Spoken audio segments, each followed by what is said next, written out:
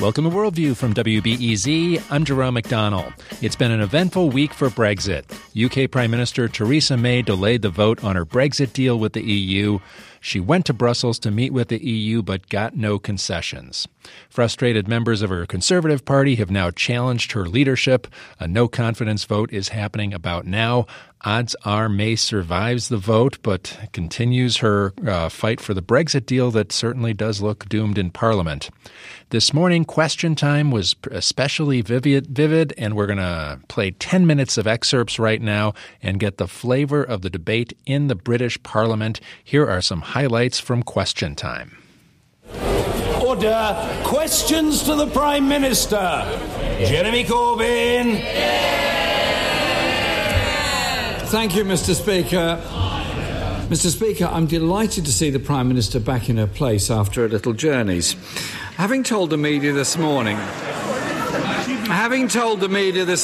that she's made progress, can she now update the House on what changes she has secured to her deal?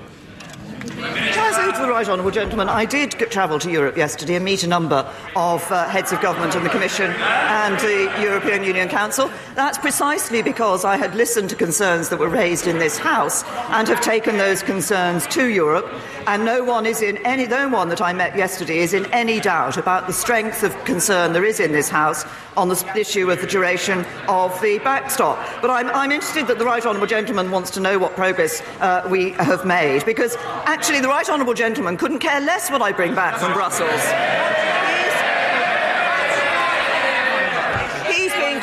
He's being clear. Whatever comes back from Brussels, he's going to vote against it, because all he wants to do is to create chaos in our economy.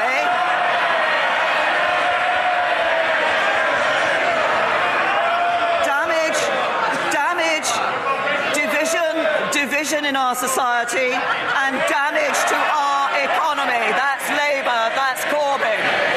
Jeremy Corbyn! It's very clear, Mr. Speaker, nothing has changed. Since the Prime Minister has not achieved any changes, either to the withdrawal agreement or the future partnership, can she now confirm that we will have the concluding days of debates and votes within the next 7 days before the House rises for the Christmas recess? To the Right Honourable Gentleman, I had discussions with a number of people yesterday, and I have made some progress, but there is further. Well, if he says when, I'll tell members on the other side when we've had a meaningful vote. We had it in the referendum on 2016.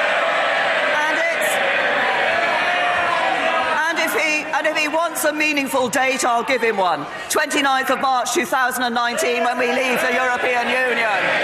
Jeremy Corbyn! Totally and absolutely unacceptable to this House in any way.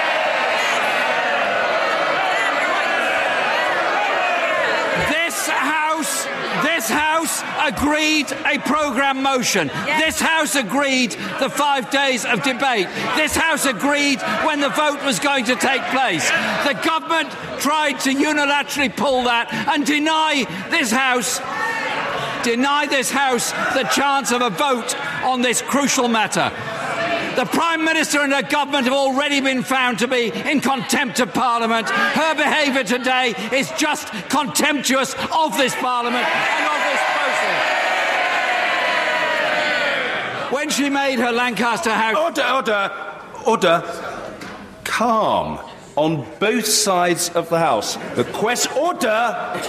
The questions will be heard however long it takes, and so will the answers. Don't try to shout down. All you do is wear out your voices, and you won't succeed. Amen. End of subject. Jeremy Corbyn. Mr. Speaker, when the Prime Minister made her Lancaster House speech, she set out her negotiating objectives, and they're worth looking at and quoting. The first objective is crucial.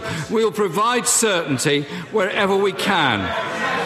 Does the current situation look or feel like certainty? Can the Prime Minister mark her own homework on this matter? And indeed we have, at every stage at every stage. The Right Honourable Gentleman said we wouldn't get agreement in December. We did. He said we wouldn't get the implementation period in March. We did. He said we wouldn't get a withdrawal agreement and a political declaration. And we did. If there's an agreement, why won't the Prime Minister put that agreement to a vote of this House? Will the Prime Minister give the country at least some certainty and categorically rule out the option of no deal? Yes. The way to ensure there is no deal is to agree a deal. That's the way you ensure there's no deal. But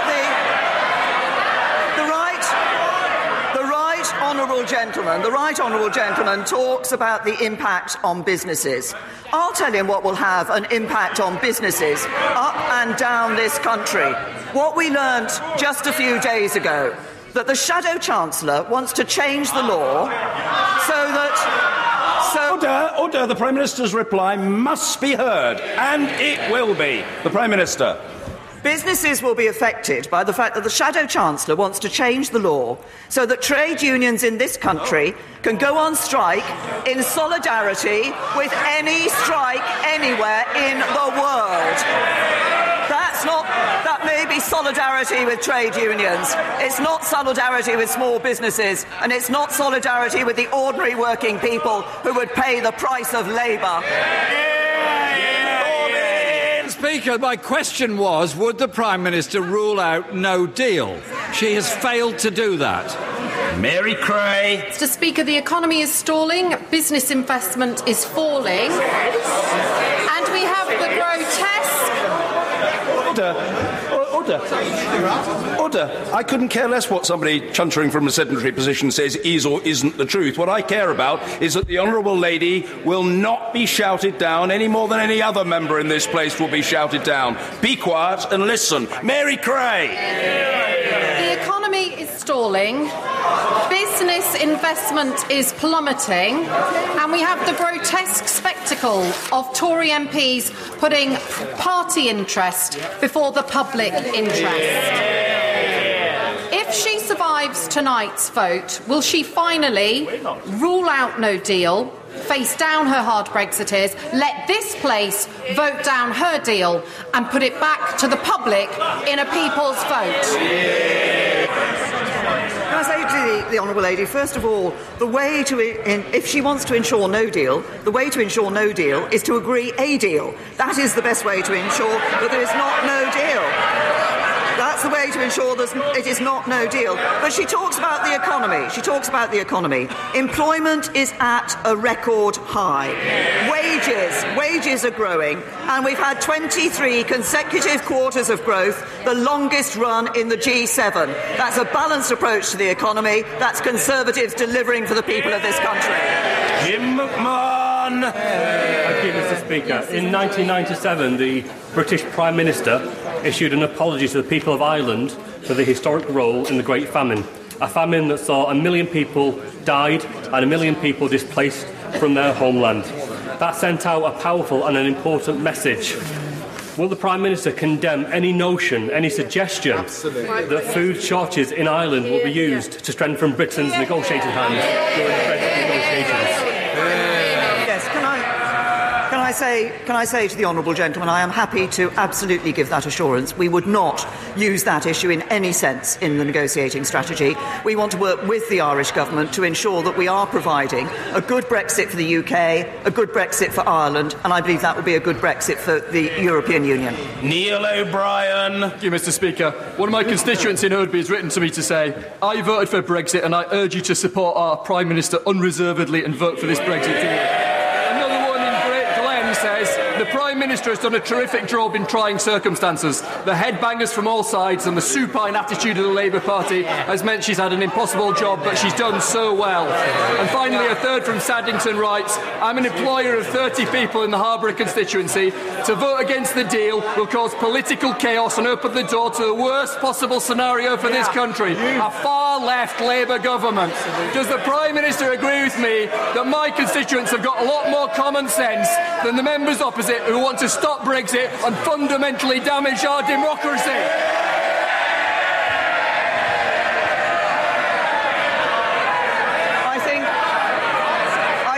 Mr. Speaker, this can be an occasion where I give a very short answer. Yes. And Caroline Lucas. Thank you, Mr. Speaker.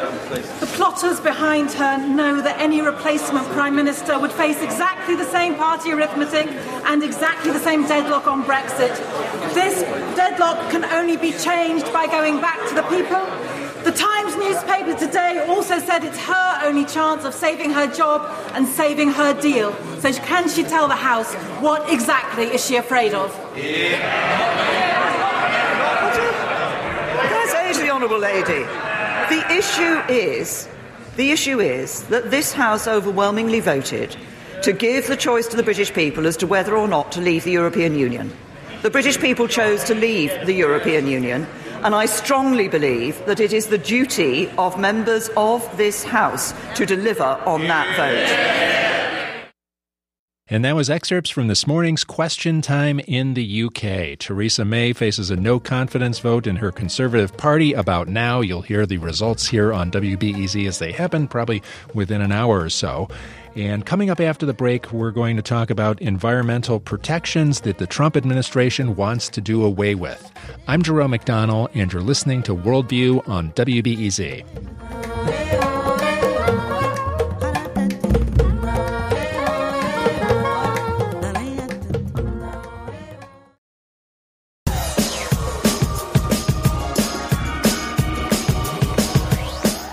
This is Worldview on WBEZ. I'm Jerome McDonnell.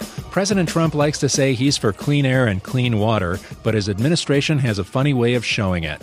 Let's talk about a few of the environmental protections the Trump administration wants to do away with. With me is Jamie Rappaport-Clark. She's a former director of the U.S. Fish and Wildlife Service. She's now president and CEO of the organization Defenders of Wildlife. Thanks a lot for joining us. Thank you for having me. I wanted to ask first about the reworking of the clean water protections that the Trump administration unveiled yesterday.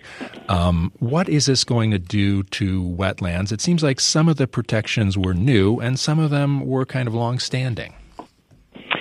Well, you're right. There's been through multiple administrations of both Democratic and Republican presidents, there's been a long-standing commitment to clean water. And a lot of that is played out through a definition of how we address waters of the United States. And what the Environmental Protection Agency and the Army Corps of Engineers, pushed by this administration, has done, what they unveiled yesterday, is a complete new definition of waters of the U.S. that erases almost all federal protections for streams that are ephemeral or intermittent. And so that means that streams that flow only after a rainfall or a snow melt, as well as most of the wetlands in this country that don't connect to larger waterways, would be unprotected. And that's the source of most of the fresh water in this country. So that would be huge if all of a sudden they're deregulating or have no kind of federal protection framework. And this has been argued for a number of years. Lots of court cases surrounding this kind of issue. But you know, clean water of this country is important to the citizens of this country, and the Trump rule would stop protection of wetlands that are separated from longer water sources. So it's pretty significant. Would you expect this to be challenged in court and tied up in court for years? It sounds like the kind of thing that doesn't go along with the Clean Water Act. Correct. Just even the strictest interpretations. Yes, I expect clearly that it would be challenged, both in its rollout in the policy framework and its application, because it unravels decades of oversight during the George Bush administration, the Obama administration, even before that. So, yeah, I expect it'll be challenged in the courts for sure, and I hope it's gummed up till we have a friendlier leadership when it deals with the environment. But this is a real low watermark, no pun intended, for how we address the long-term needs of our environment. I'm talking with Jamie Rappaport-Clark, former director of the U.S. Fish and Wildlife Service. We're talking about some of the things the Trump administration is doing. I want to swing over and talk about something it did last week, which was open 9 million acres to drilling and mining interests, stripping away protections for the sage grouse, a ground-nesting bird. And this has been an obstacle for oil companies for years. What exactly is happening here? This kind of fits in with the Trump administration's idea that anywhere on public land, oil and gas drilling is okay. They have a larger strategy at play here. Well, they do, and their strategy is larger, but it's also pretty clear. Expand oil and gas drilling regardless of the consequences to wildlife and wild lands. And the sage grouse grand landscape strategy that was completed in the last administration involved 11 states, federal lands, state lands, and a lot of constituencies and stakeholders, and it resulted in a pretty complex, the largest I've ever been involved in, landscape scale strategy that was led by the greater sage grouse because that was the target, but it ended up ultimately providing rational, balanced protection for the whole sagebrush sea and hundreds of other species. And it kind of knitted together this balanced conservation strategy. And what the Trump administration is now doing is just pulling the rug out from under that whole strategy. And they're moving to change the conservation plans in a number of the states, which will cause the tipping point in how all this knits together. So, but it's all tied to being able to open up these federal lands that are set aside for all of us to just uncontrolled oil and gas drilling. And I guess they imagine that, if we don't let the facts get out, then the problems aren't happening. But we will lose vast amounts of landscape that will be very hard to recover and condemn many species beyond the sage grouse, for sure, to a pretty significant decline and endangerment. So it's really short-sighted, pretty selfish, and really reckless. I wanted to talk about you with something else that's in the news, the border wall. I think a lot of people recognize the debate about it is pretty intense right now, and there are people who are for it, people who are against it. From a wildlife perspective, it can be devastating, and you've done a report on how much harm the wall would do to wildlife. I don't think people really recognize how much the Homeland Security can do when they're building a wall. They can do kind of anything they want, and all the laws and protections that we were talking about in courts before, they just don't apply. That's true. This is a unique situation. The wall along the border between the United States and Mexico, back in 2005, there was a congressional waiver that gave the Secretary of Homeland Security unprecedented power to waive any federal, state, or local law to construct these roads and barriers. Never has happened in the history of this country. So certainly the ones that we are involved in, the environmental laws, the Endangered Species Act, the Clean Water Act, the National Wildlife Refuge System Improvement Act, the Clean Air Act, all can just be swept under in their zeal to cut a big border wall through some of the most fragile landscapes that we have just by virtue of where they exist. And it will have huge and lasting and almost irrevocable damage along our southern borders, because certainly wildlife don't know if they're in Mexico or the United States, and that region of the country is some of the most ecologically diverse area that we have, home to 700 vertebrate species, 300 species of butterflies, 500 bird species, and plenty of endangered and threatened species on the brink of extinction. This wall, if it goes through, will absolutely shortstop the movement of wildlife back and forth. It'll drown animals in floods because they won't be able to move.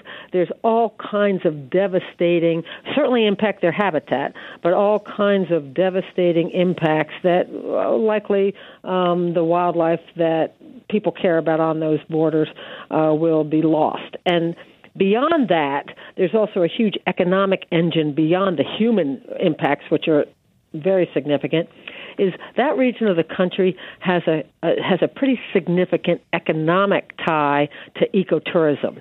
People go there to bird, to wildlife watch, and all of that will be lost as a result of the wall because they'll be bisecting national wildlife refuges, cutting right through the National Butterfly Center, and it will really disrupt the economics of that whole region for sure.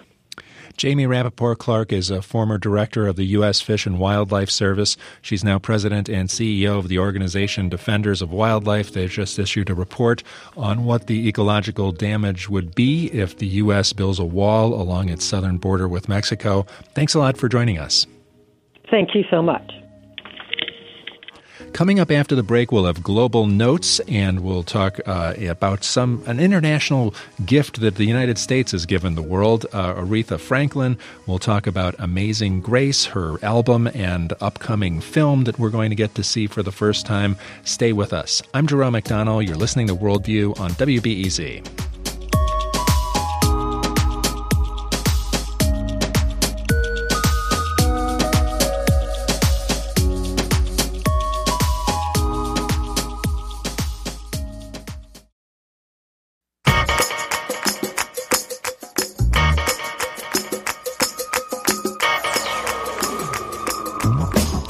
This is Worldview on WBEZ. I'm Jerome McDonnell. In January of 1972, Aretha Franklin sang at the New Temple Missionary Baptist Church in Los Angeles. Amazing Grace, the album she recorded on those two dates, became her best-selling album. Descriptions of it are routinely accompanied by adjectives like transcendent, legendary, and glorious. Director Stanley Pollack was there with the camera rolling. His film of the event is just beginning to see the light of day, and reviews of that are equally rapturous. And Aaron Cohen has seen the film. He's just back from New York, where he spoke before a showing of it at the Film Forum. Aaron is the author of the book Aretha Franklin's Amazing Grace. It is a detailed study of that event in January of 1972. Nice to meet you. Thanks for coming. Nice to meet you, and thank you very, very much for having me here. I would like you to take us back to 1972. This is Watts, 1972, at the Baptist Church in Los Angeles. What's it like?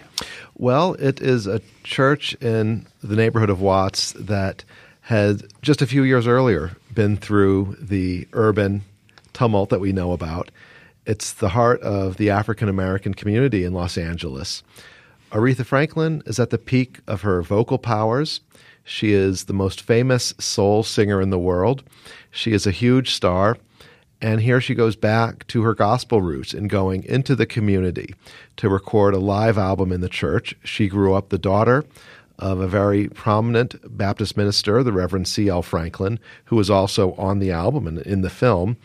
And she records it live. And so much of the energy that she receives is from her band and from the choir and from the audience in this church, in this community. I imagine just the decision to do this kind of a record, it was a big one. I mean, it was not what probably a record executive wanted her to do. This must have been a powerful personal thing. It was a very powerful personal thing. And she also, at that time, could have done anything she wanted. And here she is deciding to do a live album playing religious material. Now, it's also likely that Jerry Wexler of Atlantic Records was very much in favor of her doing that because he always wanted her to go back to her roots as a singer. Here she was going back to her roots in terms of material. Also, gospel music had been popular at that time as a crossover music. There was a big hit, Oh Happy Day, a popular single that was a gospel singer that became a R&B and pop hit. So it wasn't like the Atlantic Record Company felt that she was going to, go against contemporary trends in music either. Now, tell the story about the filming, because Sidney Pollack, a big-time director everybody's heard of, won Oscars and things, he goes in there, films this, and I guess he screwed it up a little bit, and it sat around in a vault for a long time. He wasn't that big at the time. He was on his way to becoming big. And when he had the cameras in and he had the film crew, the sound crew, he did not have the clappers that say, take one, take two, that we all know about. And so the sound and the image was not properly synced up. So the film was supposed to have come out to promote the film in the early 70s. They wanted to show it as a double feature with Superfly, which didn't really make sense, but showing it as a double bill with Wattstax would have made perfect sense. Anyway, the film was not finished. They could not sync it up. Years go by, and a man named Alan Elliott, who had worked at Atlantic Records, is able to acquire the footage. Technological changes make it possible for him to sync up the sound and the image so that we can see and hear it as it was performed. And you got to see this footage when you were writing your book, Amazing Grace. What did you think about it then? Well, that was when I started writing the book. Alan was very kind to invite me to watch some of the raw footage with him. So I saw a few hours. And it was striking as raw footage. It was to see and hear finally this, even as imperfect as it was at that time. And there was so much that was revealed about Aretha Franklin that I had never seen before. And I saw a finished version in 2011 after I finished the book, a nearly finished version. And then seeing it and hearing it in a proper movie theater over the weekend brought even more revelations. What did you learn about Aretha Franklin from the film? One of the important things that people take away from seeing this film is how much of a team player she was. We know her great voice, we know her powerful presence, we know her personality. But here in this church, she was working with Alexander Hamilton leading the choir, James Cleveland, it was his choir, as well as her band, and they were working together. She wasn't domineering. She was there as a team, part of a team. And her band is her exceptional vintage band? This was, I think, her best band. It had some trained players who grew up working the sessions in soul and jazz and rock and roll, the great drummer Bernard Purdie, the great bassist Chuck Rainey, and the great guitarist Cornell Dupree. And it's so wonderful to see them on screen as well. The audience is, I imagine, really interesting to look at and see. It looks like there's a lot from the trailer, lots of dancing. Mick Jagger's there, Mick Jagger and Charlie Watts from the Rolling Stones are there, and they're mostly in the back, and they are not the most interesting people in the church. The most interesting people is the people who are the congregants. And also her mentor, Clara Ward, is in the audience. Her mentor is a gospel singer. Her father, Reverend C.L. Franklin, is there. And it's just this great look at this community, how they danced, how they moved, how they interacted with each other. And the film is so vivid in capturing all of that.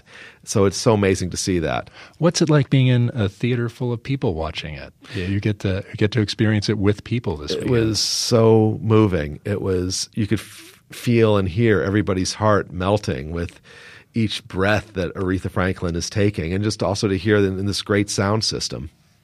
The film, she didn't want it shown. She did not sign it over exactly. Well, she never said never.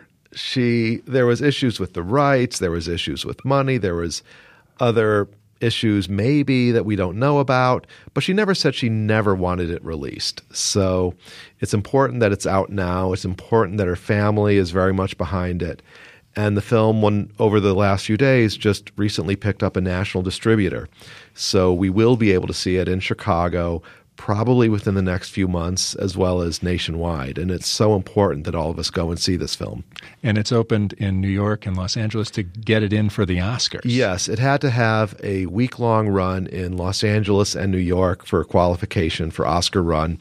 And the theater in New York that it's showing in, Film Forum, is the best showcase for independent cinema in America. And it was, I imagine, it was super fun to be there and be there with people watching the film. It was great. Everybody loved it. There was just communal vibe in the theater that you could imagine was similar to what it was like in the church, too. It was a great feeling to be there in the audience. It was great to see it as raw footage, great to see a nearly finished version, and it was superior to see it in a theater. I can't wait to see it here in Chicago, and it'll be Amazing Grace in the theaters in early next year. Now, you're working on a terrific-sounding new book, Move On Up, Chicago Soul Music and Black Cultural Power. It sounds awesome. It's coming out from University of Chicago Press. Yes, the University of Chicago Press is releasing it in September, and it is a look at the social and cultural changes in Chicago that affected soul music and how the musicians themselves, such as Curtis Mayfield, Chaka Khan, the Dells, Jerry Butler, were change agents themselves and what made their music so distinctive. And, you know, we were chatting a bit before the break about the 50th anniversary of the Black Panthers coming up, and this kind of coincides with all that. It's a real cultural bookend to the political. Yes. Fred Hampton, Bobby Rush, the Black Panthers are a part of this new book, yes. Well, it sounds great. I'll be looking forward to Move On Up, Chicago Soul Music and Black Cultural Power. And Aaron Cohen is the author of that book and of Aretha Franklin's Amazing Grace, a detailed study of the event in January of 1972 when Aretha Franklin recorded Amazing Grace, her terrific gospel album. And it's been great meeting you. Great to meet you, too, and thank you so much for having me here. Why don't we go out here with a little Aretha Franklin music and hear a little bit of Holy, Holy from the album Amazing Grace. And that's Aretha on piano, too.